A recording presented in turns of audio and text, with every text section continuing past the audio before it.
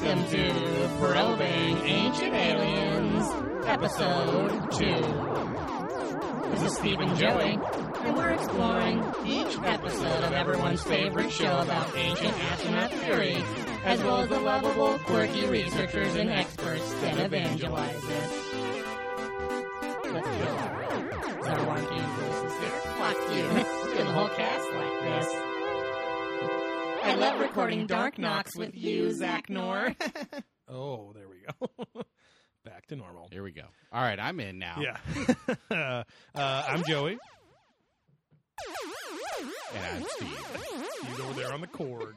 Yeah, this is episode 2 of Probing Ancient Aliens, titled The Visitors. So, Assholes. yeah. So last time we talked about episode 1, The Evidence, which is literally just was an info dump of fucking everything, every main possible weird theory that ancient astronaut theorists have for, quote unquote, proving that ancient aliens visited Earth, gave us the idea for technology, or gave us equipment or whatever, and then went away. Which this one was another hour and a half, and I honestly didn't make it all the way through.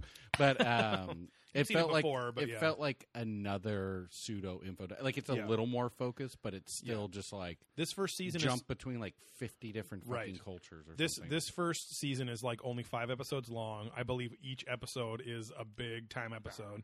So if you stick with us to episode 6, which should be the first episode of season 2, we're going to be at those 42-minute episodes that are a little more focused and stuff like that. Yeah.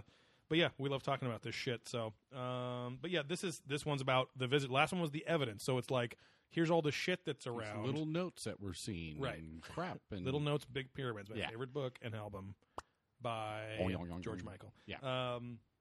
But this is all about the beings that have come to us, that have come on us, come for us, with us, come for us, and we ask nicely. Inside of us, just like Zeus, who fucks as a fucking ox. Yeah. Spoiler alert. Yeah. And a rapey goose that like rapes this chick as a goose. It's gnarly. Yeah, hell yeah. But yeah, this episode starts off with everyone's favorite southwestern alien town, Roswell, Egypt.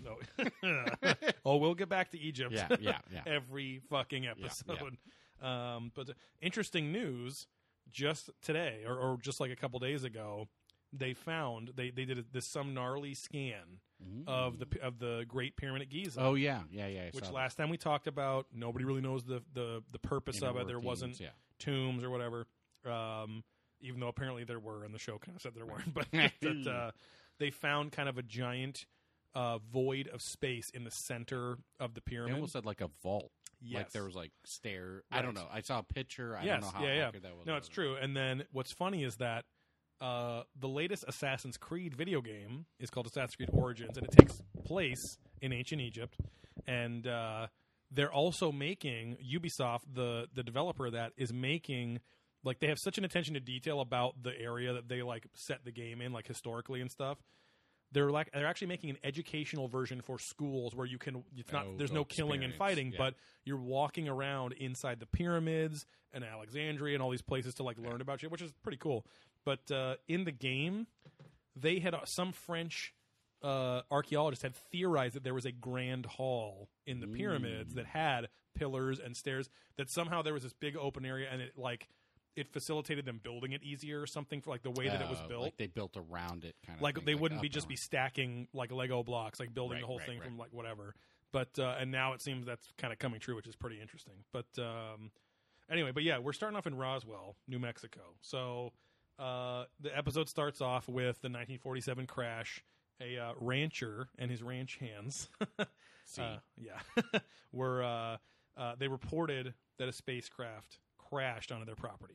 And so the military literally came out and inspected, and the military the next day reported publicly in the newspaper, this is an unidentified flying object. They didn't say it was alien necessarily, but they said, we don't know what the fuck this is. Right. Literally less than 24 hours later, they stated it was a weather balloon. So they redacted their statement before, and that's where the classic weather balloon joke comes from. Yeah. You know? And it's like, I mean, obviously, I'm sure other people have talked, / want to talk, but it's like, they're reporting a crash, these ranchers. They've seen some shit, probably. Yeah. Like, They've seen horses fucking. They've seen cows giving birth to mutant babies. Yeah, alien children. They've seen themselves stick it into sheep out there. They've watched their own erect phalli. Yeah, enter a brown eye of a cacti. These are the boy sheep, the goats. Yeah, you know? yeah. Calm cactus. So this is my cum cactus. Yeah, here it is. Listen up, baby. Yeah.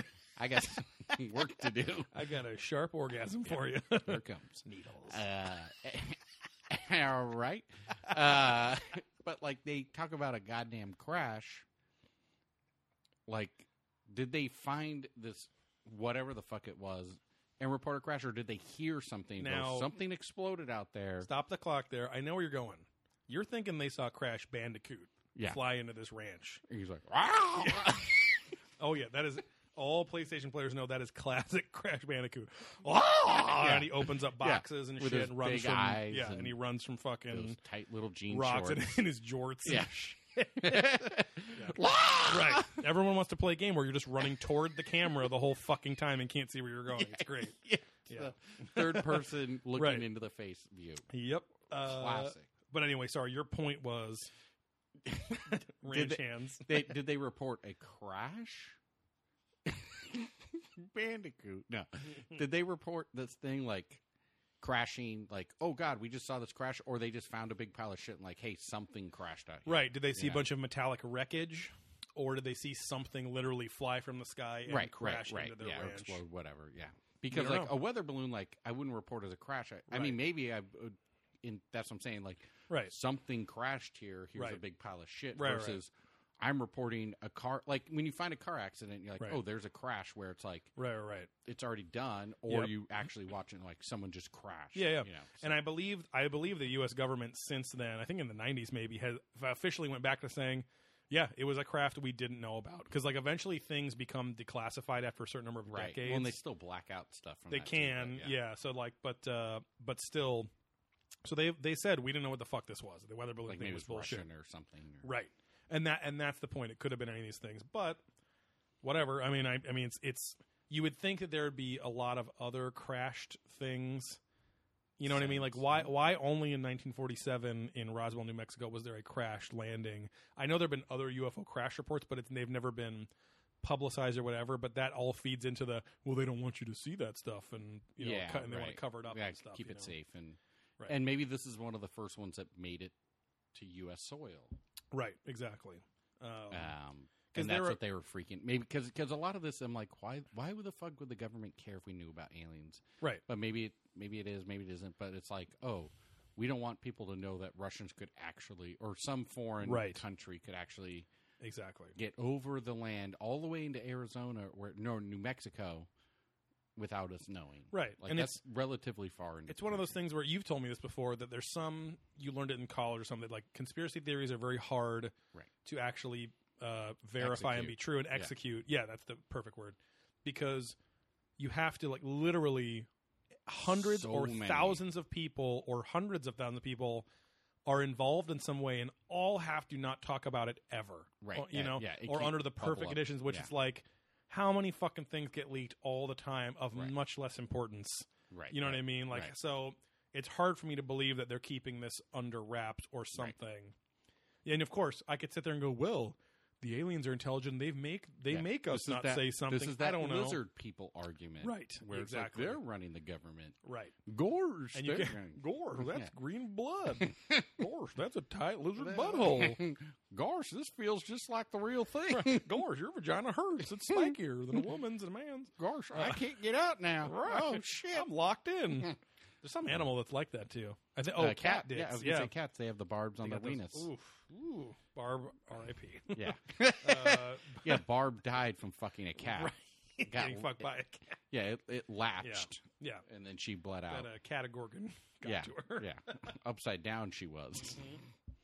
So this is our first appearance of Nick Pope. Now, Nick Pope... Yeah, which one's this one? He's kind of not in a mean way. He's a snide, like... Oh, this is the guy with the goatee and the gross hair. No. Oh, no. No, that's, you know what I'm that's Robert Schock. He's the geologist that's on all the episodes later as well. I just couldn't imagine my notes, this happened. In my notes, I called him, and he will forever be known as Geology Jesus after this.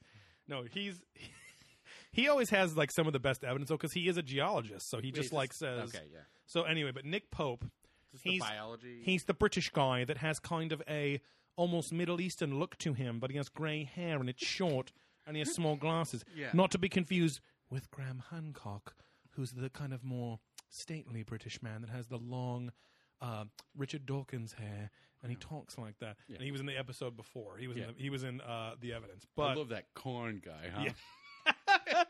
Oh, we'll get to Childress in just a bit. But yeah, Nick Pope is an interesting guy to have on this show because for literally 21 years, from I think 85 to 2006, he was in the British Ministry of Defense. Oh, okay, yeah. And he literally, so since he left in 2006, his mission in life has been declassifying documents that he saw classified back there. And so he's trying to, he's kind of an interesting guy. Yeah, he's trying to bring actual classified documents to light. And he's written some books and stuff like that, too. But he's an interesting guy. He basically, this is his first appearance. He just talks about how, yes, Roswell was crazy and blah, blah, blah, blah, blah.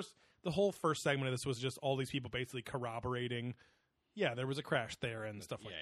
Yeah. Because no one was alive. I mean, all these people, it's all none of these people necessarily. Hearsay, right. And whatever research we could probably do to get to where they were at. Right. And so, and basically in this intro section, everyone else I'm going to talk about, they talk about how millions of sightings of UFOs have happened and stuff like that, too. Yeah.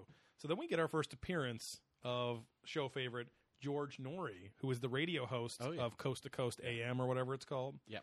And he's talking like this. He's got a mustache. He's got a blazer on. And he's the kind of guy that I would like to talk to over beers at a party because his show is about the paranormal. But he's not the original. Who's the original guy on that show? I think it was Soupy Sales. Yeah. Or Sloppy Seconds or something. I don't know. I honestly don't know. do your voice. No, this is not the curator of the Joseph Campbell archives, Jonathan Young. This is not him. This guy's a radio show, though. This is George Norrie, okay? I'm doing this radio show. This fucking thing says now, radio. This guy.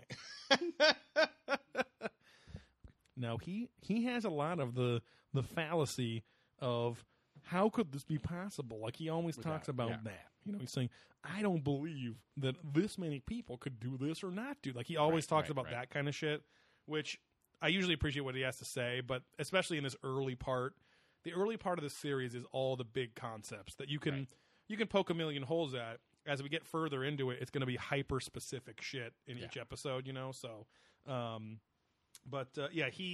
he just corroborates, millions of people have sightings all the time. How can they be wrong kind of thing.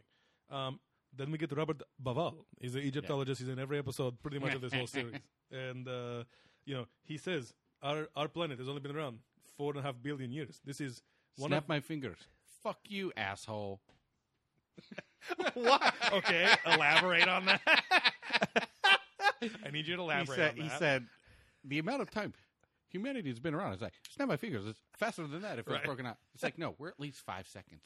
Maybe 10.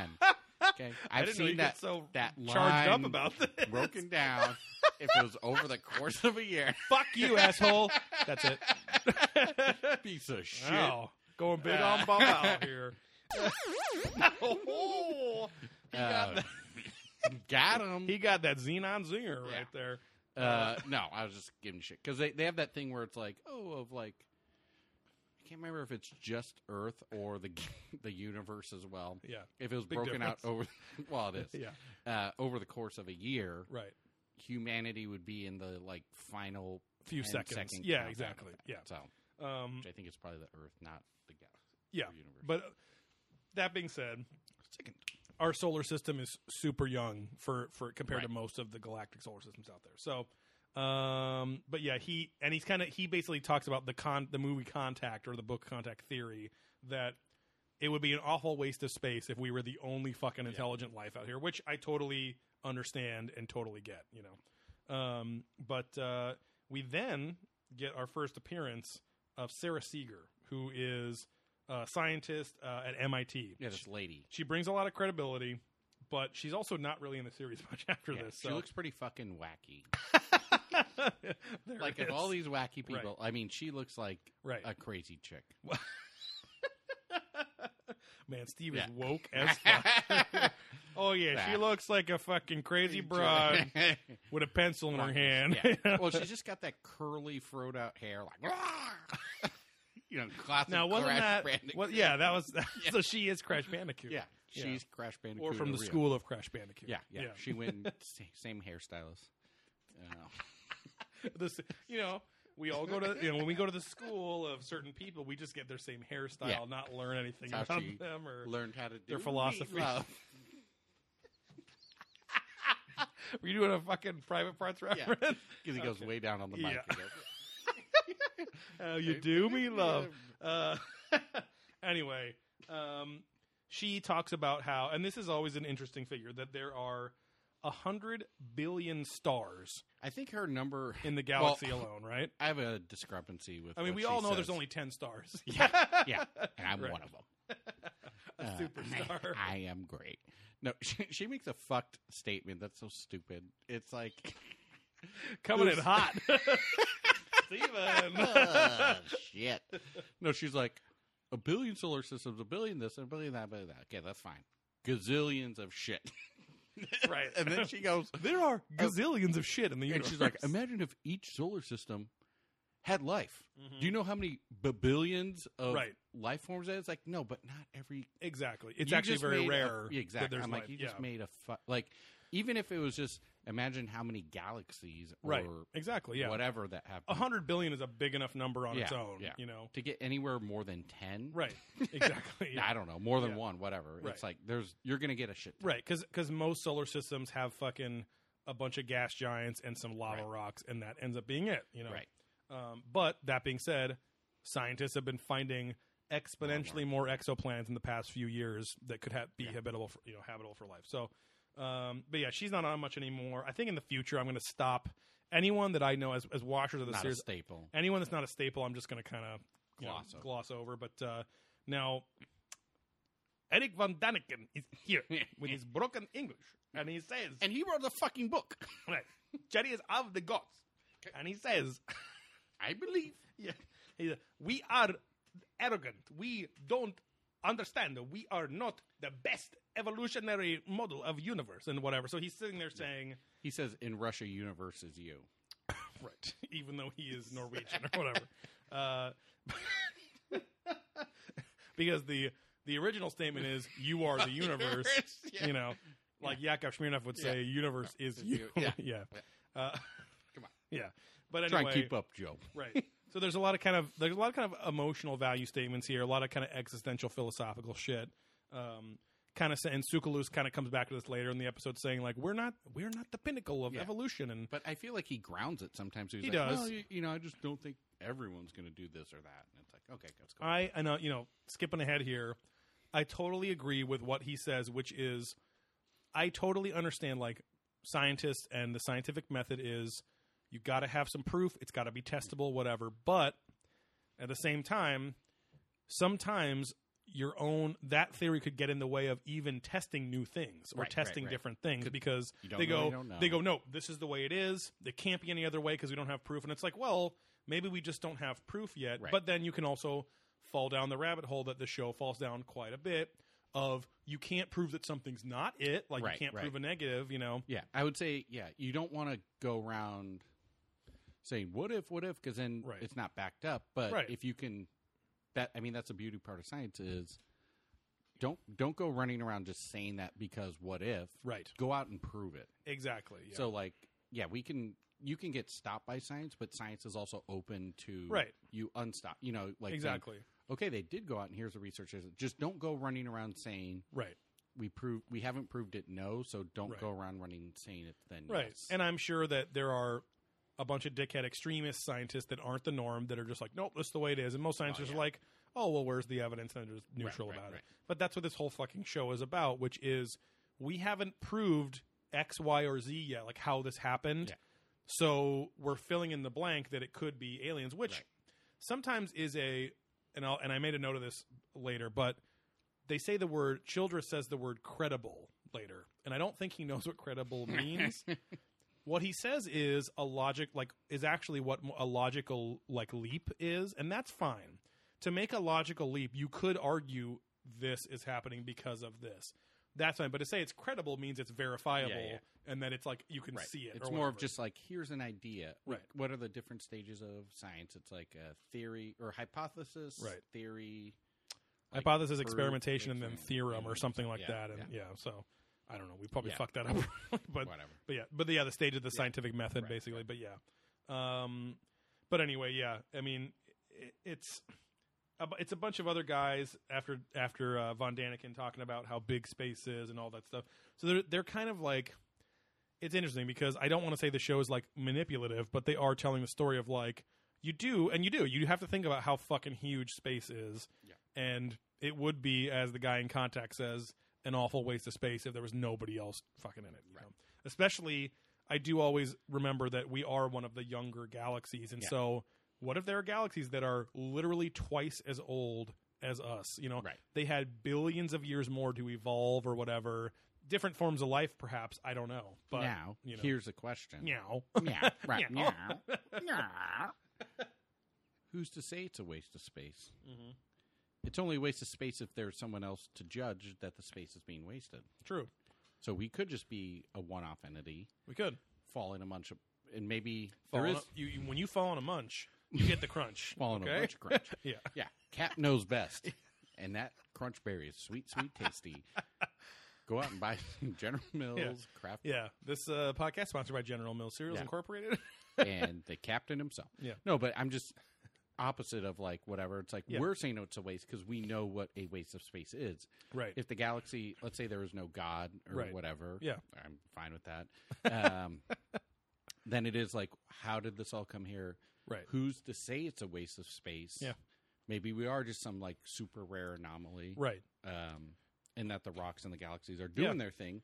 And maybe we're the only creatures now. Right. And maybe a billion years in the future, there will be another planet of new creatures that then will go around. I'm just saying, it's like, that's a devil's advocate argument, which is fine. Like, and because the argument, I think there probably are aliens out there, but and so do I. Yeah, like the argument for and against everything in this show is it's against sometimes because they make arguments saying things that are only thought of through a human lens. Right. But then they'll also argue against that because they'll say, mainstream scientists and archaeologists are only thinking of this through their human lens. And it's like, well, but you are too, So, but anyway, so then we go into the moon landing and they pull out the big guns here.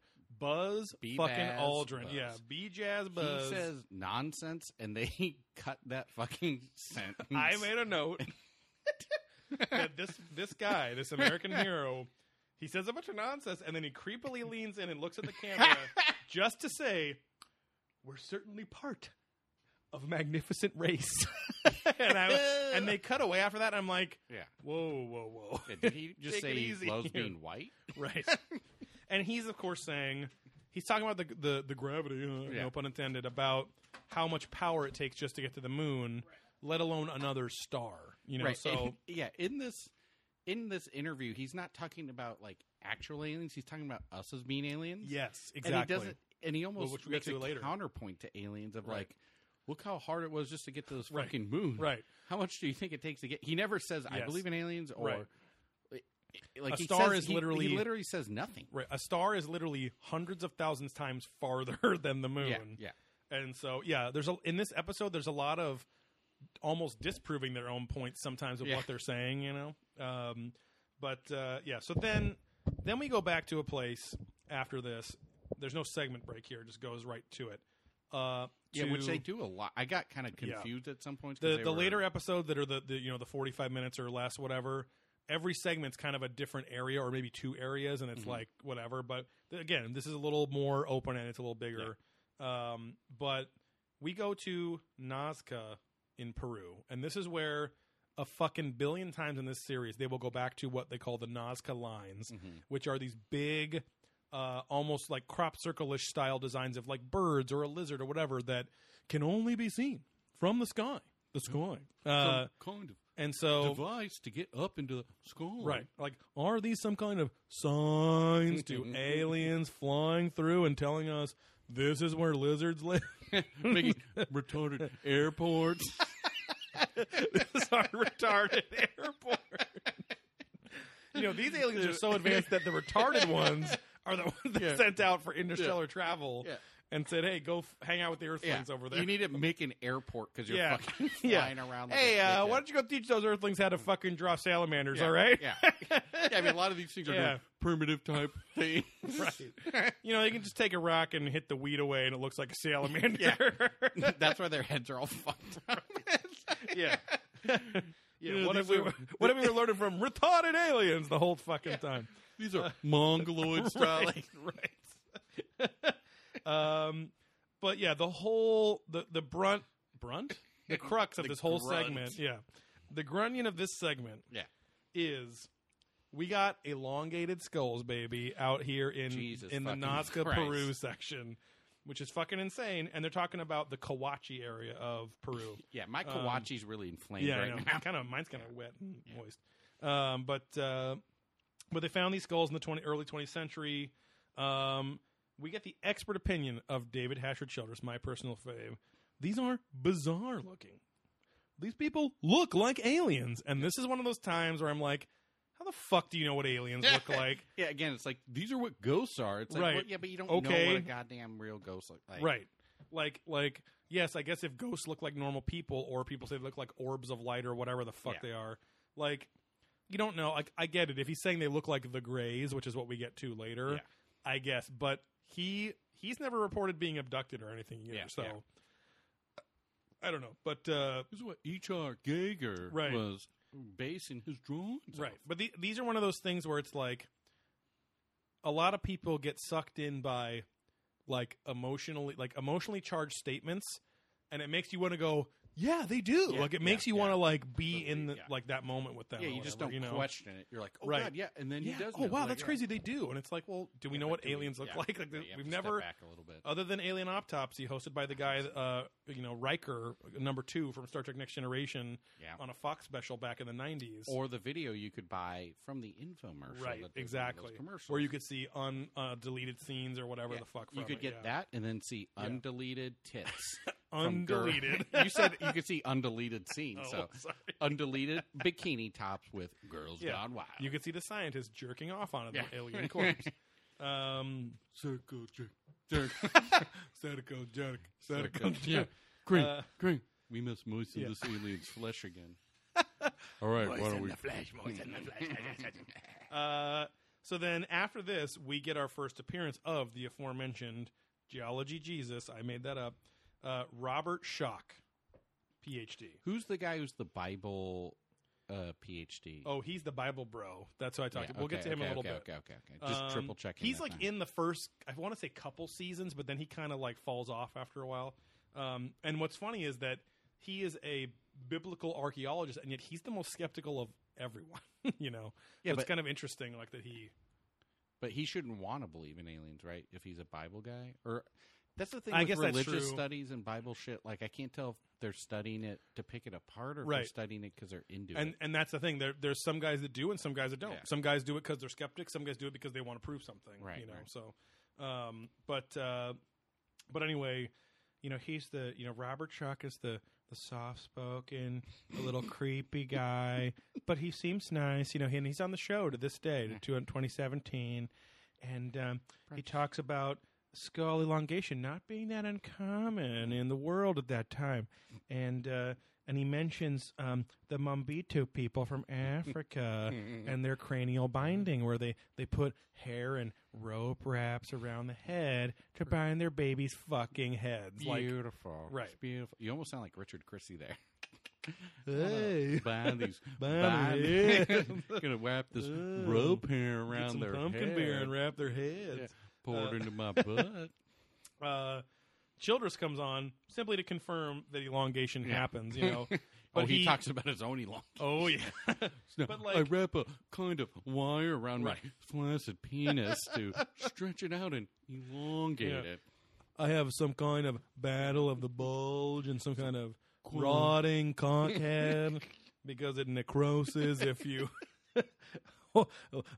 restrict the blood flow for too long. pulls up, and then pustular things will happen, and start to ooze out like a cum, but it's not cum. It's rotting flesh. Yeah, it has a smell to it. God. I'm picturing him holding up like a little glass box with his half a dick head that rotted off in there. This is my greatest feat. Right. Sir, that looks like a penis, not your feet. Your foot. Yeah. Sorry. Yeah. I got a head of the game. Right. What game, sir? Yeah. Oh, you know. Yeah. Some kind of, some kind of murder. Yeah. Okay. Those people will go through. But he kind of brings it up like, could this be like a class-based thing or whatever? Like, there's kind of these elements of right. Well, I mean, that's like foot binding, right? It's like right. I can buy my feet because I don't have to work in a field. I can buy my feet too. Yeah. I just go to the prosthetic store.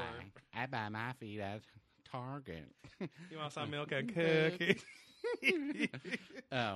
But that's like the root of foot binding is I don't have to work in a field, so I'm right. rich enough that I can be true. That's all true. fucked up.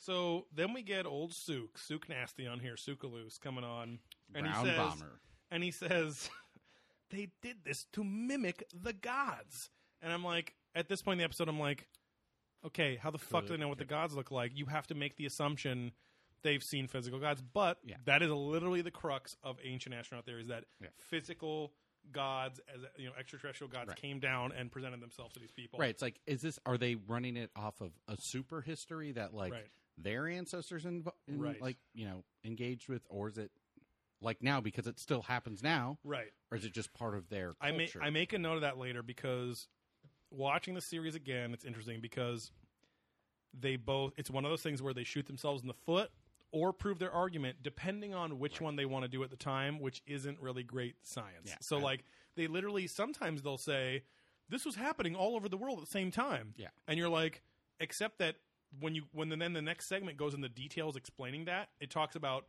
this country doing it 2,000 years ago, this one doing it 500 years ago, and this one doing it 8,000 years ago. That is a very long time in between all of those. They say, this explosion is happening or whatever. And I'm like, no, it's thousands or even hundreds of years apart. Yeah. You know, like that's what I want to, because it's like this whole episode, they go from culture to culture, and I'm like, they're not doing any kind of timetable. Mm-mm. Like, oh, this culture did this culture. It's like, yeah, but like as we moved out as people from either Asia or Africa, right, and things happen, evolve, and you move into, and they keep saying it's like, oh, we've been in America even longer than we thought. Like, right. At what point are they doing this? Right. Because maybe it was part of their culture they brought with them, right, and it just stuck. The timetable is very murky throughout the series, right. And it's, believe me, it's a lot of math to keep track of. But if you're presenting a theory as fact, you have to be able to prove that kind of shit, So, but anyway, he said they did it to mimic the gods. But this kind of justifies that they'd only expose their kids to this if the gods were real physical beings. Like, that's what Sookaloose says. And I'm like, no, because people were superstitious as fuck back then. Look at what all these fucking Christians do and all these other religions today. Right. Any religion, especially when people couldn't read, which is a relatively recent thing, the past 200 years, people were literate, maybe 100 years. Yeah. The majority of people were literate. And so when you aren't literate and you can't read things for yourself, even your own religious text, your priests become the high scholars of your community. So whatever the priest says, you're going to believe because you live in the fucking wilderness and you have a hut and you have a fucking shitty wood house in the 1600s in Salem, Massachusetts or something, and there's bears and shit outside. Like, you're going to believe whatever the fuck people say, And so, because you're desperate to survive. And so that whole thing is like, where Sookaloose is like, I don't believe they do this. And I'm like, the world was a much more also violent place back then too. And then you kind of get the guy, Robert Cargill is the Bible bro, the archaeologist bro that comes on, and he says cultures use their bodies for artistic reasons all throughout time. Primitive cultures especially use tattoos, binding, piercings, all that kind of shit. So it's not that different, and it's interesting because this early season, they actually have some of the people they interview call out, ancient astronaut theorists think this, and they want to jump to this conclusion, but I think it's actually this. Like, later on, they don't get quite as fair and balanced with stuff. They tend to only really get guys that want to prove the thing. Right. Which, it's great. I love the show. It's entertaining, but I would appreciate later if they would, like, get skeptics on the show, too, but they tend to get skeptics that have been converted in a sense, I just threw up the quote signs, because it's like, they get guys or they mention guys that are like, see, he was a huge skeptic and he turned. It's like, well, why don't you have a real conversation or something too? So I would fucking love to see like Ancient Aliens : I would love to see Ancient Aliens : Okay, yeah. No, I would love old, rotted away, tight holes that just kind mummified of rip as fuck. Yeah. Yeah. Oh, there's a lot of horse dick trauma in here. That's weird, right? Yeah, it looks pretty. Not new. really. Yeah, no. I mean, think that's fine. Horses and humans can be compatible sexually sometimes. Yeah, but why did I hire you as a research assistant? This is fucking stupid. Yeah, I met you on Craigslist after we fucked. But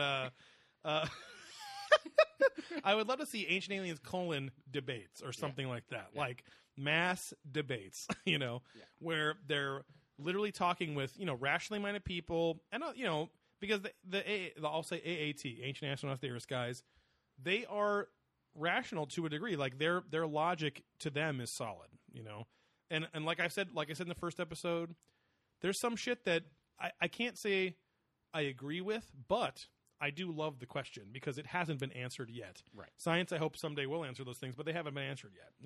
I'm not willing to just fill it in with whatever people want to say because there's no answer yet. But anyway, after this we go into describing the Greys. The gray aliens, they're classic. I had a family, the Greys. They moved next to me. A bunch of fucking dickheads. Right, yeah. Just weird little Pat Baileys. Always wore sunglasses. Yeah, I know. It was weird. Fucking used to melt my mind and make me fucking make ram my asshole head open up. Ram my head right into that concrete corner. Until I passed out. With my butt in the air magically. Right. They can make you prolapse with a wink of the eye. Yeah, I was like, "Hey, Greys, can you mind not parking in my spot, please, on the street?" Prolapse. Yeah. Oh, shit. I'm sorry. Oh, I got a pink sleeve. I was just trying to ask. I had some guests coming over. Hey, guys, I'm going to have a party later. Just, if it gets too loud, let me know. Yeah. Boom. Prolapse. Yeah. Then I got into it. And I was just like, I would just find reasons to go talk to them. And just get there was no prolapse issues at all. You just wanted to fucking get them to wink at you. Yeah, that was the only way I could. Yeah, like, because then my prostate would get exposed a little bit. And I discovered, there you go. That's when I'm jamming it back in. Here come. People aren't like, hey, you're sticking fingers in your ass. I'm like, no, I'm just fixing my prolapsed anus. And it was a nice excuse to finger my own butt and jerk off. What a fascinating evolutionary advantage to be able to wink your eye and make other beings prolapse their rectum. Yeah, that's all. Yeah, they traveled bazillions of miles. But you think about it. Hey, you think about it. Let's put it in like Victorian war terms. Yeah, let's fucking think about it. Put our hands in our pants. Let's Kevin Spacey ourselves. Yeah. We're going to think about this. We're going to go to like 1800s, like British warfare. Yeah. You all stand up in a line on either side of a hill. Mm-hmm. One side has the power to wink and prolapse rectums. Dude, you go, right, gents. Yeah. Fire, charge! Yeah. And then they just go, bink. Yeah, and the general... Everyone's anus fucking blows out of their fucking trousers. Yeah. The general just yells, not till you see the brown of their eye. Not till you see the pink on the thigh, boys. Let's make these monkeys grow tails, gents. And those fuckers wouldn't be able to fight at that point. They'd be freaking the fuck out of their prolapsed anus tails. Yeah, they'd probably get some sort of bloody chafe because those pants were a thick wool they wore back then. No room for that shit. No, Oof. No. That water's dripping. And that sensitive inside organ skin. That's what I'm saying. Just rubbing on that. Oof. Anyway. Forget about it, huh? But yeah, so anyway, Childress comes on, talks about how skull deformation is a global phenomena, and this is just what we were talking about. Yeah. He says, why would they all do this? They'd have to learn this or be taught this. And that's where I'm like, but you're not giving primitive people enough intellectual credit. Right. Intellectual / psychological, emotional, like spiritual credit where it's like when you have literally nothing to do. Yeah, you have a drive. Right. You have nothing to do all day but get some food, make sure you're not like sick or infected. Once that's checked off, you have like 19 hours to do anything with the resources you have around you. Yeah, imagine if you didn't have bills to pay. You didn't have like exactly a TV to watch. Right. If your job was to be the medicine man of your little tribe of like 100 people. If you're just some dickhead who has to go shoot some deer or something. Yeah, exactly. You're out there to go spear some fucking rabbits or whatever, and that's it. Of course you're going to like use every part of that rabbit. What a fascinating thing to like kill an animal and look at its insides and see all the things you could use. Like, I don't know. But we're very far away from that in our modern society, and that's where these statements like this, you can't apply modern, very comfortable psychology to primitive people that lived 25, 35 years on the outset. Right. Your medicine man might be like 40, and that's an old man back then. Yeah. And you can't say, like, why would they do this? And it's like, well, because they might have been in the same 3-mile plot of land for 400 years because that's where their tribe, like, evolved. The fuck else are you going to do? I don't know. I'm trying to give them more – I sound like a dick, but I'm trying to give them more credit to be like, they're making the most out of everything. Yeah. And – the human mind needs to do shit. When you're bored, those people were bored in certain times too. You're going to make art. You're going to figure out, oh, this beetle blood makes like a red dye that I can draw with or something, you know. So why not bind certain things? And then you combine that with the intense religious superstition back then of finding, you know, you're asleep at night in the fucking plains of wherever. You're hearing sometimes horrific animal noises all fucking night. You want to believe that something is out there saying, hey, this is okay. This is just the order of things, like whatever. You know what I mean? Yeah. Like, when you're dying at 20, 30, death is very common. Right. You know, kids Life are barely is short. Yeah, people are dying during birth. Babies are born. Like the cycle is so fast that you have to then and as a cognizant aware person, you have to then hopefully go, oh, this is fucked. And then it turns into, well, there's probably something better later. Exactly, yeah. And then that's your way of like, right. Well, they're dead. Right. I just saw like 20 people die this year. Right. But they're all in a better place because I believe that. Yeah, yeah. And you have, and most cultures had a purely, before writing was invented, in, I think the earliest writing we have is cuneiform script from the Sumerians, like 12,000 years ago. Before that was invented, everything was purely verbal. Right. So the last 10 shamans, they didn't fucking know, oh yeah, Steve back 120 years ago, he's the guy that started this. He found a rock that had some symbols and he said those are from the gods. Like, you know, like nobody, you don't have the origins of anything. You just are. You just exist, you know. So that's one of those things where it's like we always have to remember that when talking about primitive quote unquote primitive peoples, you know. So anyway, we move on to the next segment, which is Akhenaten, which I'm fascinated by. My fiance loved learning about Akhenaten because like it's a really interesting part in Egyptian history. Right. It's basically by the time this is like the 10th time I've like seen a documentary or something about Akhenaten or whatever, and it's like the more I read about it or see about it, the more he just seems like happened a lot in a lot of cultures everywhere. There was a kind of religious revolution, and he can't. Somebody said, "Fuck all the status quo." I've seen this vision or had a dream, right? Because dreams could even seem like magic back then. I had a dream that there's only one God instead of all these other gods that we are worshiping here. We got to change everything. We got to and he's like, I don't like the way that the gods are basically portrayed like superheroes in all of our art and things like that. Why don't we just draw ourselves like we are? You have no fucking clue how this guy who lived thousands of years ago, born into this dynasty, and was just a fucking weirdo. You know what I mean? Yeah. He was eccentric. Probably inbred and shit. And right. Yeah. Eccentric and the king and just said, fuck all this. I want to make a name for myself or whatever. Or he might have been just a little kooky and said, this is what I think, you know, in a world where everyone around you will go, yes, sir, yes, sir, yes, that's right. That's what you think, you know. But what's interesting about Akhenaten, he was born, I think he was like the 10th pharaoh of the 18th dynasty of Egypt. So he is the only Egyptian pharaoh portrayed with kind of an elongated, a more kind of human body, like a little artistic license, but so did the other pharaohs before him and after him. He had like kind of just a thin body, kind of a pot belly, like a paunch, which you'd think a rich guy would probably have back in the day. Yeah.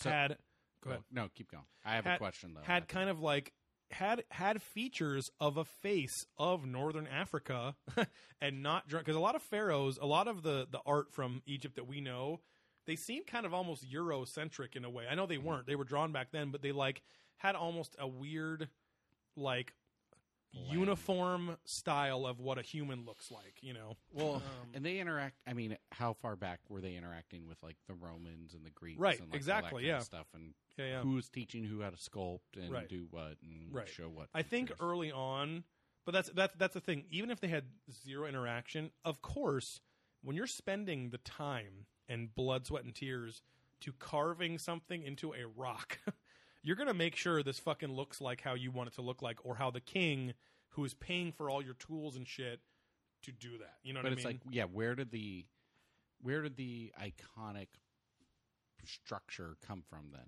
Yeah, I don't know.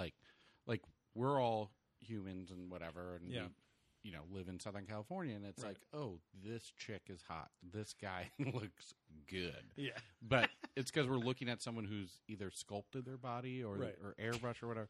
Like, where did they come up with like this perfect look? Now you're asking the same questions that AAT guys ask, which is, how could this just have come from nothing? No. I'm just saying if they were interacting with each other. But it was more of just a random question than not trying to prove. Right. But I'm going to ask a question. I'm going to go deep.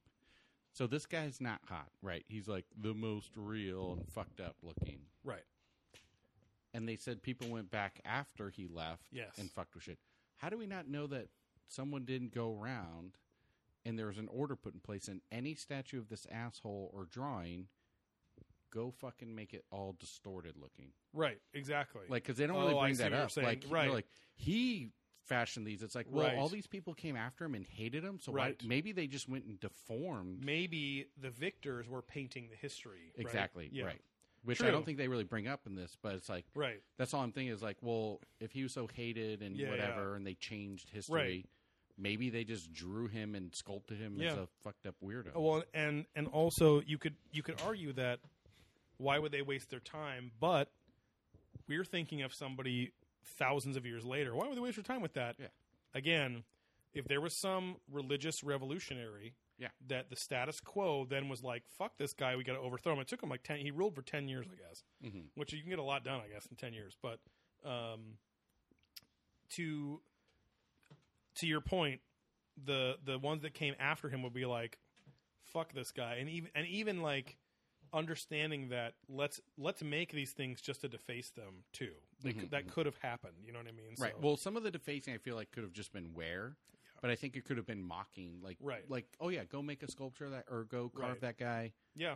But go make him look like an idiot. Yeah. I don't know. Like, I mean, we're talking about thousands of years of Egyptian history, but fuck, dude, like, we don't know what it was like day to day back then. You know what I mean? Like, when there literally was not even a middle class, there was only the highest high class, the people they took care of, and then slaves and poor people. Like, that's pretty much it, you know? So, and everyone was obsessed with pleasing the rulers of their country, right? Anyway, it's a different mindset, but Akhenaten again he's an interesting guy. He was said to have been the husband of Nefertiti, who was a real person.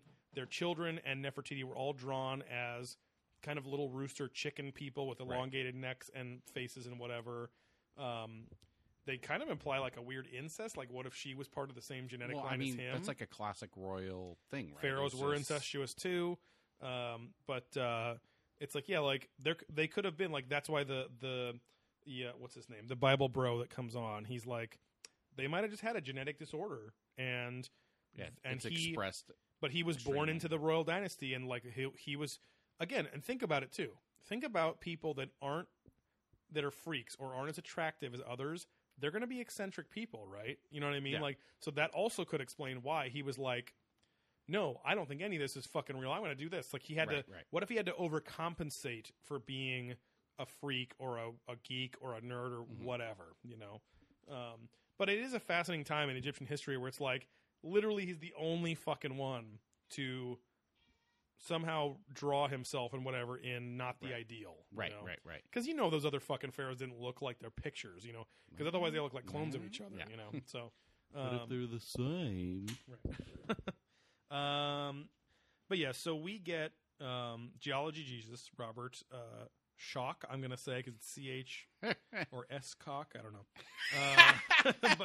But good old S Cock, right? Yeah. But they really go into how the ancients had a much greater understanding of the stars, which no duh. Because again, there's no TV, there's no distractions. No pollution, huh?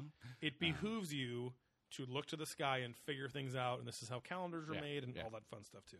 Well, and that's how survival is. If you can dictate when the light's going to change, when the weather's going to change, that will then how much would that fucking help you in your day-to-day life, finding order in the chaos of the world. Yeah.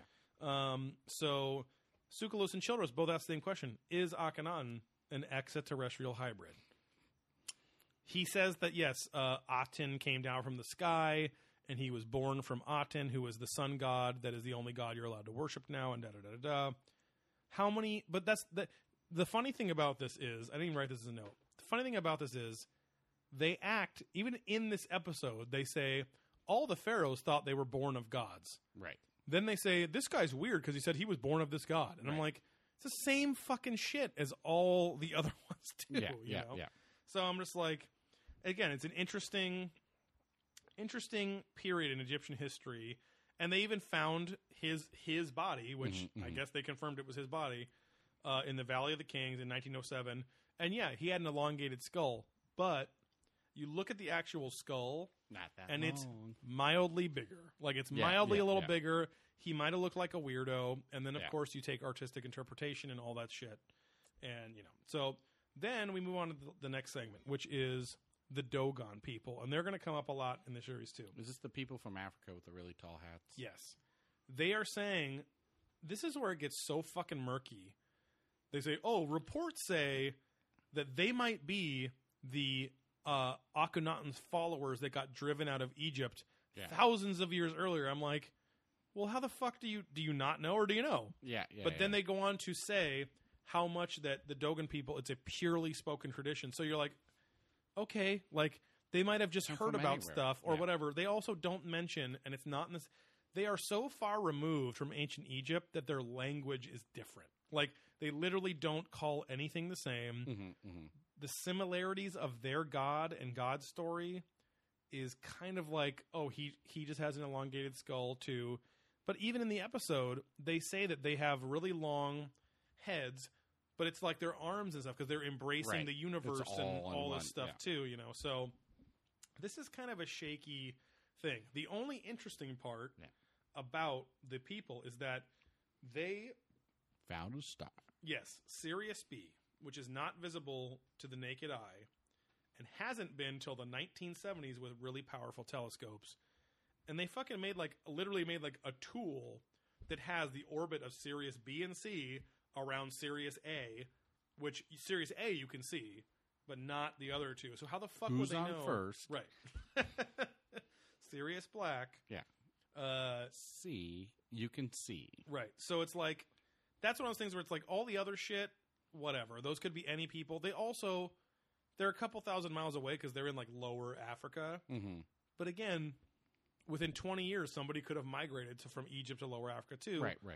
But anyway, it doesn't prove any real connection other than some religious symbolism when this show itself goes into how similar a lot of religious symbolism around the world and at different times is the fucking same. Right. Anyway, it's like, I'm like, okay, that's fine. It is fascinating. I wish I knew how they knew how those stars were there.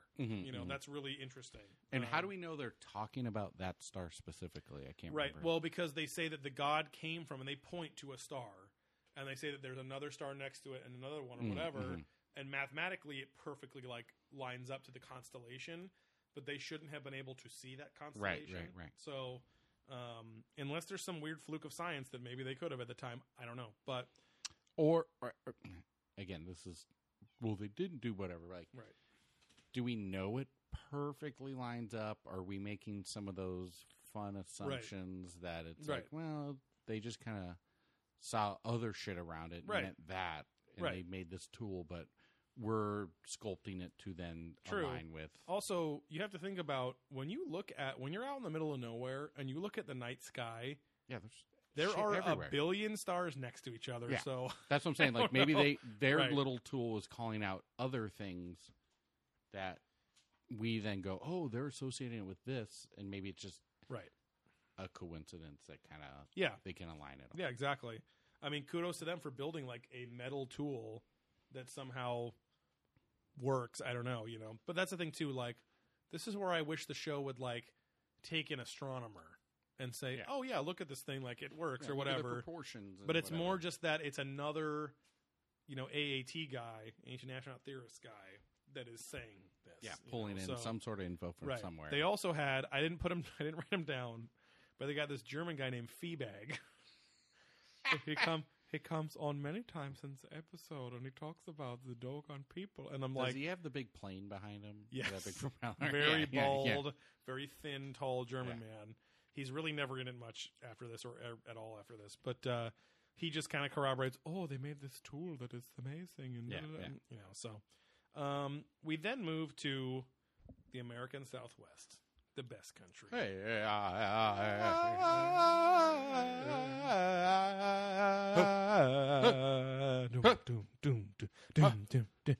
Thunderbirds, maze, Thunderbirds, Pueblo. Sorry, didn't mean to offend you. Yeah, sorry about that. Pivoting from it, but back to it. Yeah. The Zuni Indian tribe. They are from the American Southwest, kind of New Mexico region. Yeah, not a plains people, but more of a Navajo like based. canyon rock people. Yeah. So, did you say Navajo based? Yeah. Do you know that for a fact? Don't they say Navajo in this or no? No. Maybe I no, they Navajo don't. Maybe he's Navajo Indian. Navajo. I don't know. No, did you hear that? Where I think it was Gilbert Godfrey was on Howard and was talking about his. He tried out for something. I don't know if it was SNL or something. And who's the fucking asshole we were just doing an impression of? Woody Harrelson? Oh, Woody Allen. Yeah. Woody Allen. And like Gilbert Godfrey's doing the thing, and then Woody Allen goes, "Is he a Navajo Indian?" I was like, "No." Anyways, so okay, great. You told that story on the show. Yeah, we have the Zuni. Navajo Indian. Right. We have the Zuni here. Ward. Very secretive people. Yeah. They have not been revealing their religion basically for thousands of years. They're about a 2,000-year-old tribe. It's a pretty old tribe. Mm-hmm. To think of people in America 2,000 years ago is pretty gnarly. But they're very hardcore into referring to their gods as people that traveled from stars in some sort of craft or whatever. Mm-hmm. And so, which, I'm always interested by that because it's like, that's pretty interesting that they like, but at the same time, when you think of ancient people, the only way that they could travel not on foot was in vehicles like a boat or like a sled that you were pulling someone on or with wheels or something like that. So, or a bird, what if we were in a bird mobile because we can't fly, but if we could ride on a bird, maybe we could do that. How many drawings in Europe are there of guys making winged suits to then fly? And exactly. In the later Renaissance and early Victorian. Yeah, exactly. So it's interesting. It's also not that interesting in the sense that like a lot of primitive tribes talked about sky gods and whatever, but we have to remember this isn't 2017. This show was out in 2010 or 2009. Mm-hmm. This was the second episode. They're assuming people don't know this shit, But yeah, it's they have a couple experts on there that are looking at the petroglyphs in the Zuni lands, the Zuni canyons and stuff. And Childress even comes out and goes, I wrote that he sets up Childress sets up the AAT guys' own argumentative escape route. He literally says, sometimes petroglyphs are just doodlings and sometimes they're super accurate. And it's like, okay, well, how the fuck do you know which is accurate and which is which? And the answer is not to be a dick, but whichever proves your point. And that's not the scientific method, you know. That's kind of having a level of faith in what you want to prove. So, you know, they're like, oh, look at this. The sky gods, they have like a big giant dome around them or something. And I'm like, okay, you know, but you have to remember people that lived in grass with rocks. Grass. Right. They just learned how to draw things. Yeah. So think of the imagination. You can go on fucking DeviantArt.com right now and look at the like you can look at a show, any show that exists, look at 10,000 pieces of fan art, and 4,000 of those are the main character drawn in 4,000 different ways. Right. Sometimes they have a giant chest. Sometimes they have a huge penis. Sometimes they have giant calves. Sometimes they're an animal version of themselves. Like, you just don't fucking know. Sometimes they get produced, because look at shithole fuck Rob Liefeld. Right. Fucking worst goddamn artist of all time. Exactly, yeah. Claims Savage Dragon guy and all that stuff. Well, claims he started Deadpool. He was like part of it, but not. Right. He claims a lot harder than I think he really is. But he's known for drawing, like, being the weird biggest pile of fucking shit from the 90s. Right. And, like, if you just Google Rob Liefeld Captain America, and then people did, like, goof skeletons, like, his proportions are so fucking off. It's super terrible. Weird. And he's a pro artist. Right. Super popular, like, whatever. It's all stylization, right? It's all because it's just art. Why would it be any different? You know what I mean? Like, I mean, even if you said it was sacred and only certain people could draw on these walls or something. Right. Who the fuck are they? Like, this is where I sound like a dick. Who determines who's sacred and what? Yeah. Because the standard is all people that live in a canyon with grass and whatever. And I hate sounding like what a lot of times the guys on the show sound like, which is like, oh, they're too primitive to know anything. But I'm trying to give them credit, but also, like, they can't understand they don't know what they don't know. That's all there is to it. Like, if you don't know that something's possible, how the fuck can you know something's possible? You know, you have to be basically just hit over the head with it or see something. Right. You know what I mean? You either figure it out or you just believe something, which even to this day, there's people who don't believe in fucking science. Right. Exactly. They're just these, like, religious pieces of shit that. Right. Well, no. And it's like, well, no, step back. Look at, that's a whole nother argument. Of, right. Like, look at your world and where you're at and how you get there. Exactly. But, there's still people just fake news, fake science, like, that don't grasp these concepts. So to be a primitive, like, or to be in this culture and, like, I'm drawing this, I'm doing that, like, unless you can, like, figure it out, it's totally acceptable to be like, no, I just think this. And, you know, that's how it works. And these, you know, then they have, like, the Cucina are who, the Coochies. Yeah. Or cochino, which can mean dirty. Like, ooh, stop being so cochino. Oh, my culo is brown. Yes. All the poopies. But yeah, like the kids will play with, like, Cucina, which are the gods, like their dolls and stuff like that. And they say that, like, oh, the gods look like astronauts in spacesuits. And I'm like, these red squares. You guys, like, you can look at any symbolism from any culture and make the argument, oh, our eyes are two round things. They drew it as one square line. Right. Oh, that's, of course, a modern visor. And I'm like, again, the how advanced these aliens, quote unquote, are is all over the place. We'll get to it in this episode, but there's also the theory that they're not aliens, they're us from the future, time traveling back, to fulfill our own destiny or something like that. Yeah. But again, like, everything, just like they're arguing that the Zuni or primitive people are seeing things through their own little lens, so are they.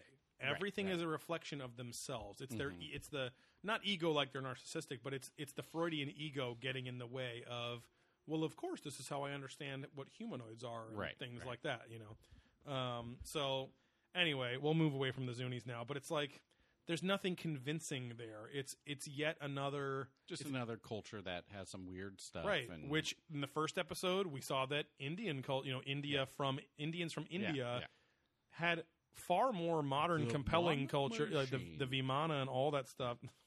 that's the Bible.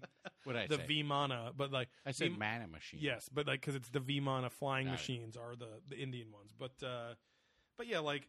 So anyway, you know, then we go into the next segment, which is gods aliens as gods in mainstream religion. So they went into like the kind of niche. Oh, these are some like Indians from the Pueblo area of the Southwest. Now we're saying, oh, welcome to China, 3000 BC, motherfuckers. China.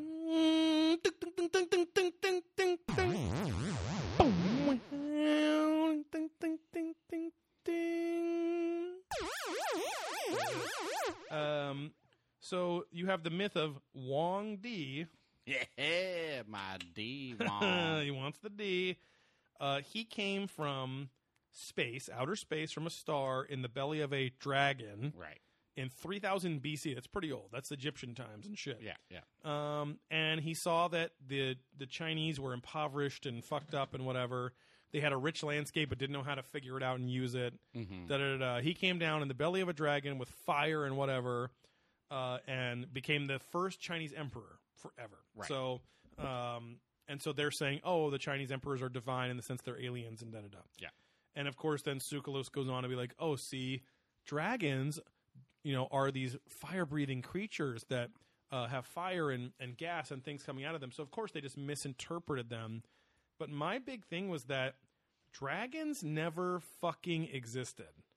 And the guys on the show constantly... Prove it. Right. The guys on the show constantly talk about how they were using just real analogies from their own life to talk about, to equate to things that they were seeing. Right. And I'm like, so if they said this was a snake, I would be okay. Like, I would believe it more. But because they call it a fucking dragon, they're using a made-up creature to justify a spaceship. So it's like they're disproving their own point again, where it's like, if you just said a snake or a dolphin or something like that, I'd be like, okay, they saw this thing in the ocean or on the ground, and that's what they see. But I don't understand why, like, there's this weird thing where I guess people watching the show are like, oh yeah, dragons, right? I know what a dragon is. It's like, they're real. No, they're not real. Like, there's no fire-breathing creature on this fucking planet. Right. So why would you equate and say that, well, they've seen this fire-breathing creature, so that's what they saw in the sky? I'm what like, it was. Okay. So anyway, it's, that's where dragons came from. Right. So that's pretty much that whole section and how we poke holes in it. Dragons are pretty sweet, though. They are. Like, they're if they super existed, rad. Yeah. Like, what's your favorite? Chinese dragon? European dragon? I'm a European dragon guy all the way. Okay. Smaug style dragon. Yeah. I like that they're a little hoardy for me. Right. Like, they're always obsessed with, like, treasure and shit. Yeah. J-dubs. Chinese dragons, more snake-like. Yeah. Doing a lot of whipping. Usually back more and friendly, forth. I guess, too. Yeah. And they got the smoke always coming out of their nose. Yeah, It's really fun. You like the mustache going on there? Yeah. I feel Your like I aunt- would be more friend. Well, you also... a you grandma have, character. Yeah. Your aunt also used to smoke. A grandma character, not my aunt. Find a grandma character in your life used to smoke, blow smoke out of her nostrils, and you say, "Oh, do the dragon." Yeah. Right. Maybe that's where my love of, and she would wear like these muumuus that were like Chinese based. Oh yeah. Like hard have as some fuck dragon down stuff. here. So maybe that's where it came from. Yeah. But And yeah, then I you think came I from. think they, I think they're a fun, kind of different. Oh, look. they're a fun creature. All right. Yeah, They're yeah. so much fun. So sweet. Yeah. But yeah, I think I like the look of the Asian dragon a little more All right. than the Euro. Well, just I like mean, the I females love, that you're into too. yeah. Yeah. Well, I'd rather not bring that up because Right. it's more of a fetish and people look down upon that. Yeah. But yeah, I don't know. Yeah. I think dragons in general, pretty cool. Right. And that's a hot take by Steve. Yeah, on I'm this going to take a episode. controversial Dragons stance are cool. here and say dragons are sweet. Right. I don't think Yeah. any show on HBO has ever thought of that before No, either. no, I think we Nope. could do it. Yeah. Nope. Then we go to Iraq, former Iraq, Babylonia. More like in Iraq. Oh huh? yeah, Iraq, Iran, so far away. Yeah. We're talking about Babylonia, the Sumerians. Okay, Ooh, little that's a Ghostbusters little reference here. Gozerian. Yes, the exactly. We will hear about the race of beings from Sumeria a lot in this series, the Anunnaki. Okay, they are the gods that came down in flying vehicles, very similar to the Indian descriptions of the Vimana and the These gods and stuff. Griffin-style characters would be Right. pretty sweet too. Yes.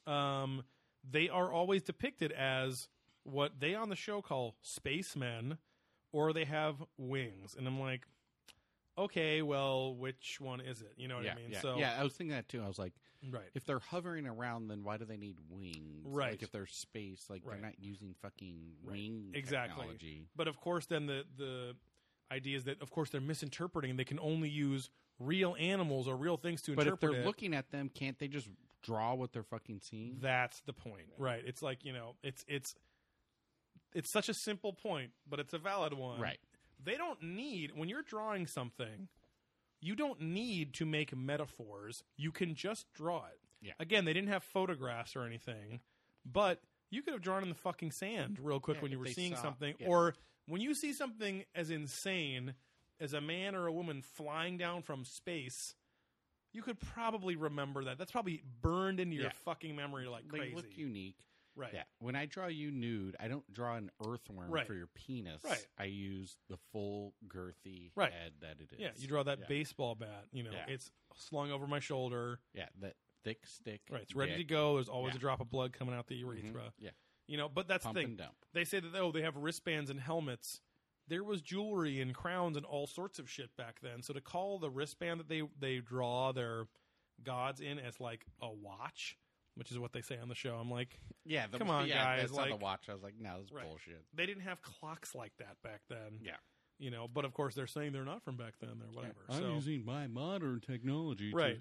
Like, why would an alien have a fucking watch? Right. Like, how does that transcend the universe to put a circular dial on your wrist so you could tell the time? Because now that our technology is so advanced, watches are becoming a thing of the past outside of the Apple Watch. You think of somebody doing what do they call that when they draw like a criminal, like from like just a sketch artist or whatever?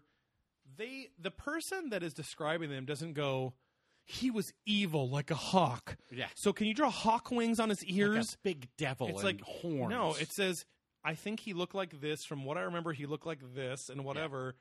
People back then, and how much are we, even on the show, trying to get physical evidence for what people were seeing or what's doing or whatever? Right.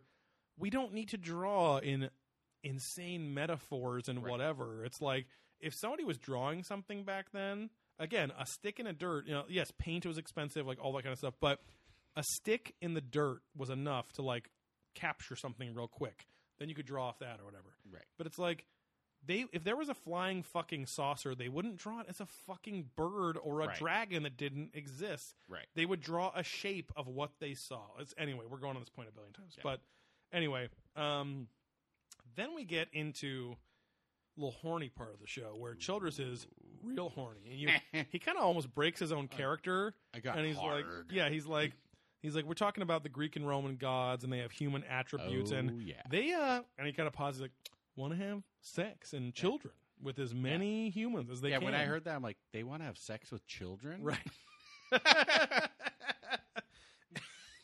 And with as many humans as they can and create a, quote, better race. And that's where I'm like, don't say that. Oh, boy. Like, come on, Dave. Like, But more pure. Right. Which, I mean, to be fair to him, I guess you could argue that, of course, the gods want to spread their own whatever, because that's how genetics work. We can just go fuck whatever and then make something else out of it, right? Like but yeah, we also get the first appearance of Michael Cremo, who, while he's not in the series much more, as I was researching this episode, he's a pretty controversial figure, I guess, in the world of that. But he kind of like falls off after the show starts off, so it's not really worth talking about. But he just kind of corroborates and whatever, So then we also go into, this is about mainstream religions too. So Goliath is the biggest example in like the Christian, Jewish Bible, that he's a giant, right? There's races of giants, and the New Testament doesn't go much into it, but the Old Testament, and especially the expunged parts, the apocryphal parts, talk about, just like the Greek and Roman gods, angels came down and fucked humans and created demigods and things like that, which were races of giants. So that kind of went on, too. They just kind of downplay it a little bit, They also then go into the Old Testament saying, let us make man in our image. So using plural pronouns. to talk about, where most Christian, theologians would say they're just talking about the Holy Trinity, which has never been a clear thing, even to the most hardcore Catholics. What the fuck is a Holy Trinity? I know it's the three whatever bullshit. Right. Even the most hardcore Catholics have trouble going like, why? If Jesus is this, and then he's the Son, but he's also the same as his own Father, God.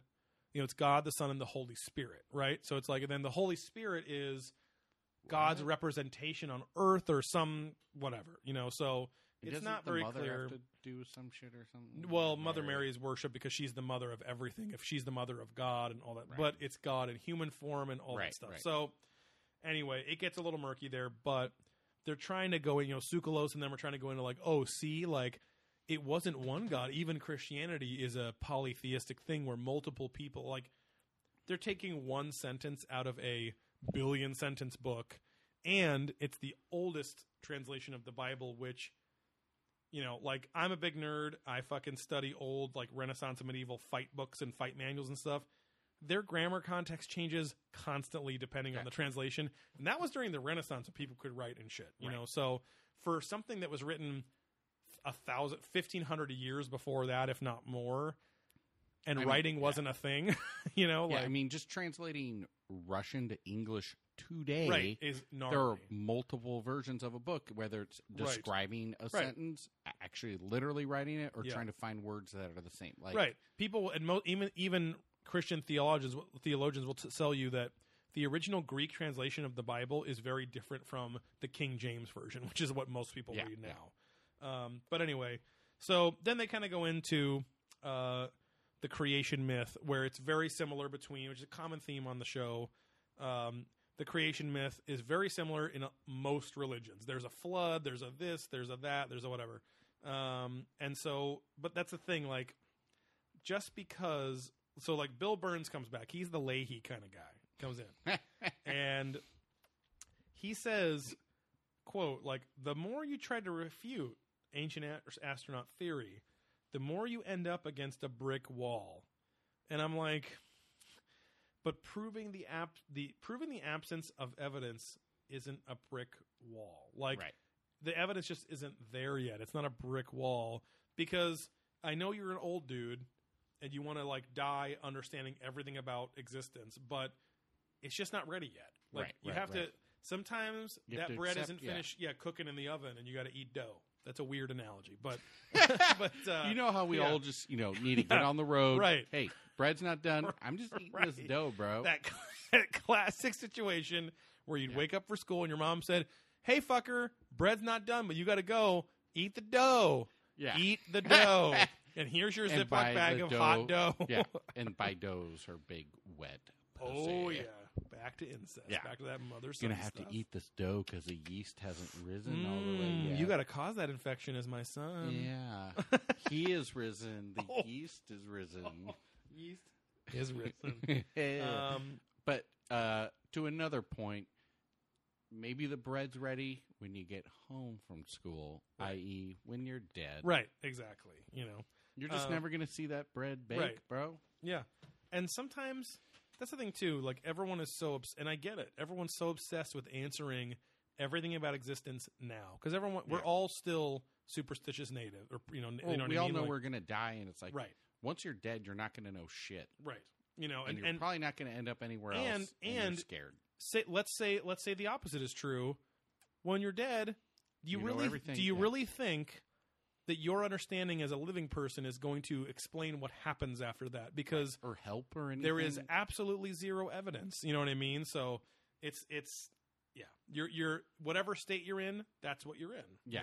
So it's your knowledge is not going to affect anything. We can go the Dan Aykroyd route and say, "Oh, I'm not religious, but science says we're made up of electromagnetic energy. Right. We must get and energy can't be destroyed or created, so we must transfer to some other form. Well, we go to another dimension or whatever. That's what ghosts are and things like that. Well, the Native Americans do say dimensional planes. Yes, exactly. Right? They're like, oh, maybe the Zuni literally say that their gods are around us all the time. They just exist on a different frequency. Right. Right.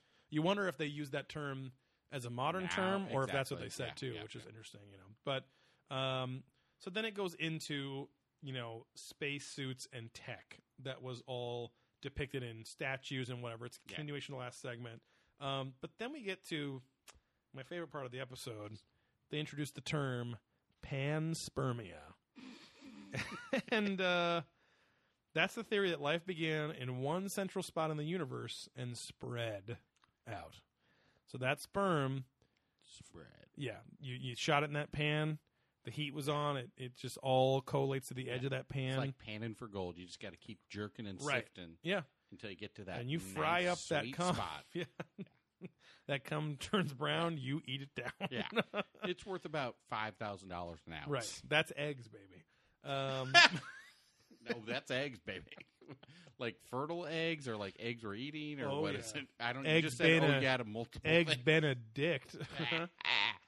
Been inside this dirt. Yeah.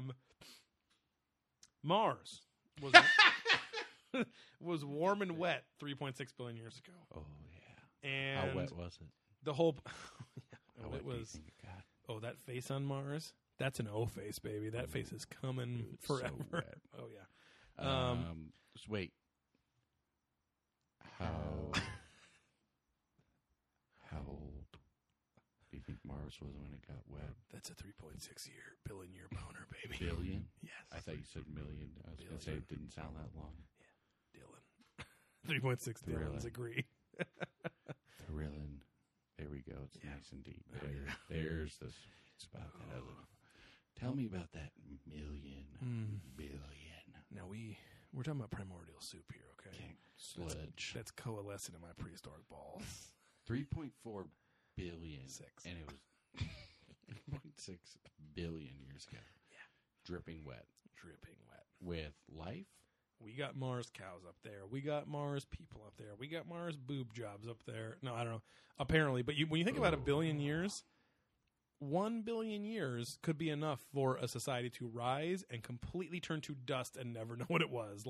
So that's a lot of what if shit. But anyway, they're trying to prove with Mars, the panspermia thing, that we found microbes on a meteorite. We actually found microbe poop on a meteorite. Poop. He called the shit. Poop. From Mars 3.6 billion years ago. Okay. But then they go into this whole thing of, was life sent there by accident or on purpose? And it's like, okay, like the dude, and it is an interesting time because in the mid 1900s, the dudes that unravel the human genome, the DNA, they're the ones that put forth that theory that we found that DNA, at least in humanity or animals, has commonalities. Right. That means that these are the lowest building blocks of life, so that must be everywhere in the universe. Polypeptides, bro. Right. Amino acids. Right. Building blocks of life. Right. And so, anyway, then the question starts getting asked, what if we're the descendants from other planets? Like, what if we're the aliens? Like, that's how the 7th segment starts on the show. And this is where I start to get into, this is a lot of people, even if this is true, whatever, but this is people going, man, what if we were even more special than we thought? Right. And it's just like, it kind of reeks of the, come on, guys, like, even if life, whether life was created by intelligent design, whether life came out of a primordial soup or a combination of both, whether aliens seeded it, we still came from like amino acids in a soup coming together and whatever, so like, does that make us more or less special? Like, life is life, Right. Even like Louis C.K.'s latest thing is like, life is not an important thing. Like, it happened and whatever, Yeah. And so, which it's like, of course, as we're alive, it's extremely important because we're alive, and life is for each person, and life is defined by what you do when you're alive and spreading new life. Of course, life wouldn't be life if we weren't fucking charged with spreading life around and stuff. We'd just be dead, and we wouldn't have evolved. But anyway, they're trying to say like, this is where the ego comes in, kind of thing, where it's like, all aliens are depicted as humanoids with bilateral symmetry, so 2 arms, 2 legs, and whatever. And I'm like, okay, but when you have dreams and night terrors, of course you picture, even monsters have bilateral symmetry, the most evil things that you can think of, because they're kind of like you. Because it's what you know. Right. And, so it's like, and bilateral symmetry has a lot of evolutionary value. It gives you balance, it gives you speed, it gives you a head to observe things while the rest of your body does other stuff, like whatever. But what about bugs? That's all well and good. Right. That's all well and good. But does that mean that is common across the fucking universe? Like, I don't know. Like, imagine if those billions of solar systems each had fucking people. Right. Later in this series, they talk about how, what if there was gaseous forms of life that we don't even know about? Yeah, not carbon-based. Right. They're just like a cloud, but somehow it's alive. Yeah. And we just can't understand it. So, anyway, they then try to go into how the human genome has one gene that is unique to human, the HAR1 gene, it plays a critical role in development of the human brain. And I'm like, and they're like, but where did it come from? And I'm like, well, we are different than everything else. It evolved. Right. Our race figured it out, and so, because one of the many billions of mutations that happened over millions of years was, maybe the mutation was, you can use things around the world as tools. And that might have been it, that was a fluke or whatever. You never know. But it's like, this is where it gets a little gray. Right. Where it's just like, we couldn't have just jumped. And that's the thing. You can talk to almost any evolutionary biologist today, and they'll say there wasn't a jump. It's because we can only think of things in like single years as living humans. A jump, yeah, sure. It's like, let's say 10 million years we were like this, and then the next 5,000 years we had a jump. Sure, that's a jump, but that's 5,000 years. Yeah, it's all the selection and all that stuff. Yeah, it's all relative, So, and again, there's no timeline to this. They sit here and ask. I feel like we're being harder on this episode like today. Yeah, but it's I mean, it's just one that. It's because the first episode is stuff that exists on the like Earth. Weird clues and this and that. And but they're making a lot of assumptions about genetics and just how humans work. There's more jumps in this where episode. It's like you can't make that assumption all the way. Right. So it's a great thing to believe, but it's that again, it's again shooting itself in the foot, because you have like Tsoukalos later going, we're not that special. But then this whole segment is about how, what if we're the most special? What if we're chosen by another race to be special? And so it kind of is eating itself. So anyway, they also then talk about how you only need 5% of genetic material in a strand of DNA to clone a human, which is true. So the under 95% is what scientists call genetic junk. That's what Tsoukalos says. I don't know if that's true. But then, of course, they go into, wow, what's in that 95%? It could be alien DNA. And it's like, yeah, it could be peanut butter and jelly. I don't know. Yeah. It's this orangutan I've been fucking. Right. Because DNA does have a lot of leftover stuff in it. But that's not the... I don't know if I agree with that, because I think for cloning, it's the sperm and the egg coming together, because you never clone at the age you are. Right. So you need the, 26? 5, yeah. Or 25 chromosomes. So you need a Y. Well, there's 25 genomes in the DNA strand or whatever. Genes. Okay. Yeah. Yeah, it's 25 or 26. There's something weird. Yeah. But so basically when you clone, you take one. Right. Half. Mm-hmm. And then mash it into another egg. Right. And then you just pull the same. So it's right. Cloning a female is this way, or you take a dude, take his X and Y's, right, and then throw it into a fucking egg and watch it go. Right.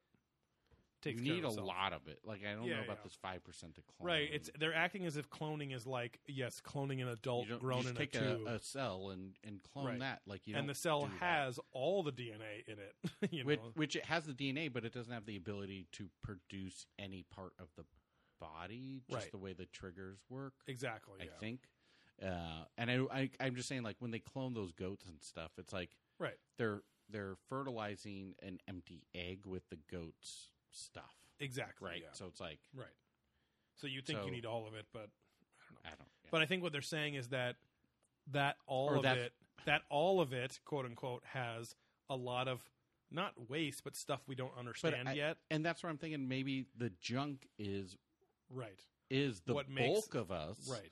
But the 5% is what makes us each unique. Right. Or something? It's like it's like the software versus the hardware or the parts. There's like that 5% maybe is like even the triggers. The upgrade of the base software. Right, exactly. So it's like, oh, here's the second expansion, here's the third expansion. Yeah. It's all it's all Warcraft 3. Yeah. But I have this extension and you have that upgrade. Exactly. Yeah. I don't know. Yeah. So, and then now we get Graham Hancock coming in, the old British guy. Getting Graham Hammy here. And he then negates what they said in the first episode. The first episode, Tsoukalos is saying, that's what's funny too, is they have all these experts and they're talking, they're all saying different things, but all and never in the same room. They're always in a totally different place, getting interviewed. Like, why aren't they all many hanging sets and everything? Yes. Yeah, why aren't they all on a panel with each other? Yeah, and there's never been like a because like with Gold Rush Alaska and all those fucking shows, like Snow Glory. They all come together at the end of a season and talk about shit. Like, there's not that in this, right? It's all these dickheads individually. Yeah. Like, just getting interviewed. Like, have they... I know that on various cruises and events they meet and hang out. Yeah. But, like, why not on the show? Like, why aren't we having a discussion about this? How's there not, like, a panel or... It's very curated, you know. You can say any documentary is curated, too, though. But anyway, Hancock is saying... The best place to store your legacy is in DNA. But the episode before, the best place to store your legacy is in stone. You know, so it's like, which one is it? You know what I mean? Like, so, and it's kind of that sleight of hand thing where it's like, don't think about this part anymore. Just think about this, you know, and they're not trying to do that consciously. You know, they're just trying to gather all the evidence they have. Just fucks everything up. Or want to have, you know, so... anyway, then we get the second to last segment here is the Interstellar, what the fuck's the Batman? Christopher Nolan's Interstellar, spoilers for Interstellar, FYI, the philosophy that it's not aliens necessarily, it's us from the future that evolved so much that we could go back in time or manipulate time to talk to ourselves in the past and influence ourselves in the past. Right. And so then we get Nick Pope again, the guy from the former British Ministry of Defense guy. He introduces this whole thing. Like, what if it's just an evolved version of us? And it's like, okay, but how the fuck do we know we're evolving?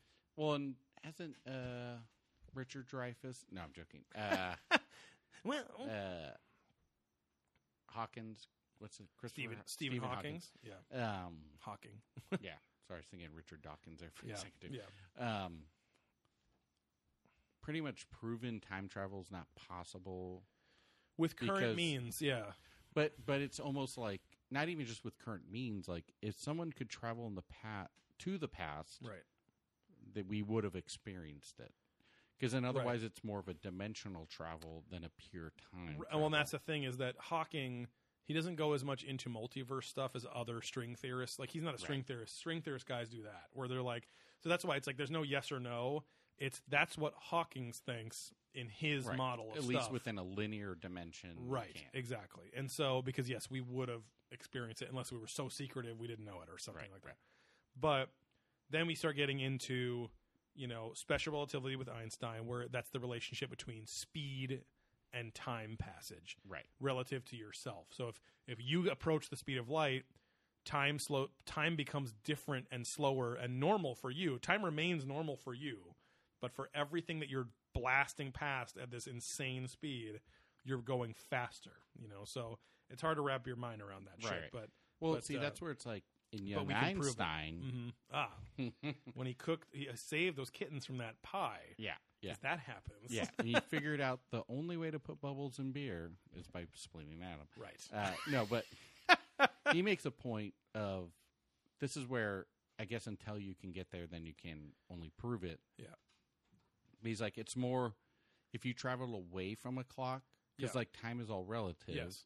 But is it the idea of time, or is it actual molecular movement? Well, and they can do those experiments where the further you are away from the Earth's surface or from core, gravity. Yes, because gravity is linked with time passage as well, or the perception of time. But see, it's all perception. Is it actuality? But no, they can take atomic clocks and they're a few nanoseconds off when they're up high compared to right at the surface. It's a goddamn clock. Sure, but it is an atomic clock. Molecular, but is it measuring decay of something? Like, I'm just saying because I know they use like. Right. I'm saying so in the Young Einstein thing. Back to that, it's like I love that you are trying to prove an '80s Australian movie. No, he just and makes not actual tests that. No. I'm just saying he makes a point more of like if you move away from that clock at the speed of light, the last instance of that clock you'll see is 3 o'clock when you started to move away. Right. So it'll look like you've stayed at 3 o'clock your whole life. Right. When it's more, that's just what you're seeing, even though actual time is still past. Right. Everyone else will see it move to 4 o'clock. You will only ever see 3 o'clock when traveling at the speed of light because that's when you left. Which then proves there is a relationship between speed, distance, but the space, time is still and time. Traveling. You're just only seeing the clock. But what's the difference then if that's in real life? If everyone else, it's your perception instead of your reality. But that's the thing, though. If you're experiencing that in reality, that is reality. But when you stop, maybe you're like, well, the thing said only 3 o'clock, but I traveled for a year. But if everyone else in the universe or world has passed that time and thinks it's 4, not just thinks, but it looks like 4, there you go. Like that's the thing. But I'm saying an hour still passed for you and everyone. You just never saw the clock move until you stopped. But it's not an hour because the whole point is that you're traveling so fast and covering a great distance away from the center of gravity as well. That's why like time will pass faster with greater or with less or greater gravity or something. Because that's why black holes and all that shit. So we're not going to answer this here, but we're also neither of us are explaining it well enough either. Properly. So. Anyway, but yes, they've done studies where the top of the Eiffel Tower, an atomic clock, is a few nanoseconds slower than a clock on the surface. And that is at like an atomic molecular level, you know. That's not just somebody seeing it because they're seeing the same person seeing both clocks. So how, you know what I mean? So anyway, this is really fucking boring. But in special relativity, yes, so far you can only travel forward in time because speed pushes you forward and whatever. Right. Traveling back is what the next segment's about, which is wormholes, which is literally going through interdimensional space to another space-time because they're so connected, you know, intrinsically, you know. So anyway, George Norrie comes back on, the host of, you know, whatever, Coast to Coast AM or whatever, and he says there must be better ways that they're traveling than us, which, fine, that's totally fair. He must think they're traveling through wormholes or the Rosen holes or whatever, which is because Rosen was like Einstein's assistant for a long time. That's why he like came up with it, so that's why they called him that. Rosen bridges or something. That's what like a wormhole is. Yeah, I think that's right. And so you would just create a shortcut through that or whatever. But wormholes have never been truly detected. They've been detected on an atomic level because there are particles that can like move back and forth through their own little laps in space-time, but they're so much smaller than us that anything with mass can't do that.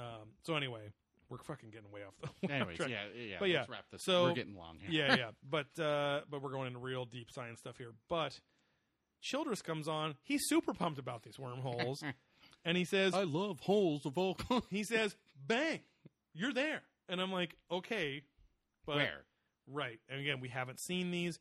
And wouldn't a fucking collapse in space and time cause a visual something or a fucking noise or like something like a black hole getting sucked in? I don't know. Like how would a ship just be able to go like boop and just like I don't know.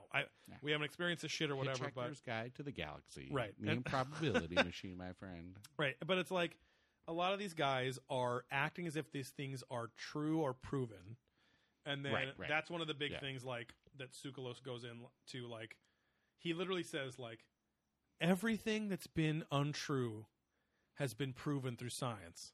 So we just have to wait until this is all proven. And I'm like wait until we prove what I want. Right. And it's real. like, no, plenty of things have been disproven by science. Right. We just think about the stuff that's been proven because that's what we operate on. So Anyway, that's a very highly fallacious thing to say. Like, everything that's been untrue has been then proven by science. I'm like, okay. Yeah, no, there's things that are now untrue because we right. Just because it's untrue doesn't mean it's going to come back around and be real. Right. Like, we think it will then. It was once true that the universe revolves around the universe, but it's not. Or, sorry, the universe revolved around the Earth, but it's not.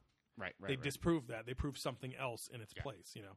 So, anyway, we then, the episode wraps up with what we alluded to before, which is that there were these, quote-unquote, by Tsoukalos, big bangs of knowledge in our distant past. And I'm like, but there's no timestamp.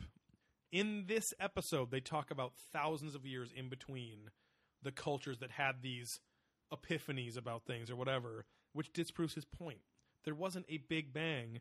Yeah. Unless you're saying this big bang occurred over 12,000 years. And it's still happening now. Since the Sumerians existed. And it's like, that's not a big bang. It's a long... Yeah. In 3 days, you can learn a vast amount of knowledge. Yeah. You know, like, it's not... It's, so it's, you know... But 12,000 years compared to 6 billion is a snap. Yes. It's that Baval snap that you were very angry about. 4.5 billion years, you know, we have been here like this. But yeah, so then the fucking episode ends with violently Childress is ripping Tsoukalos' ear off with his mouth, dripping his blood. Goddamn fight. So the episode ends with the announcer dude, who I got to learn his name, saying, Are we as Earth then a beacon of like evolution and all this stuff? And I'm like, wait, so now you're saying we are the most advanced? Right. It's like the whole point of the show is there are more advanced people, and yet you're saying we're a beacon because we might have been the progeny of aliens that, like, you know, their planet blew up and they had to seed out.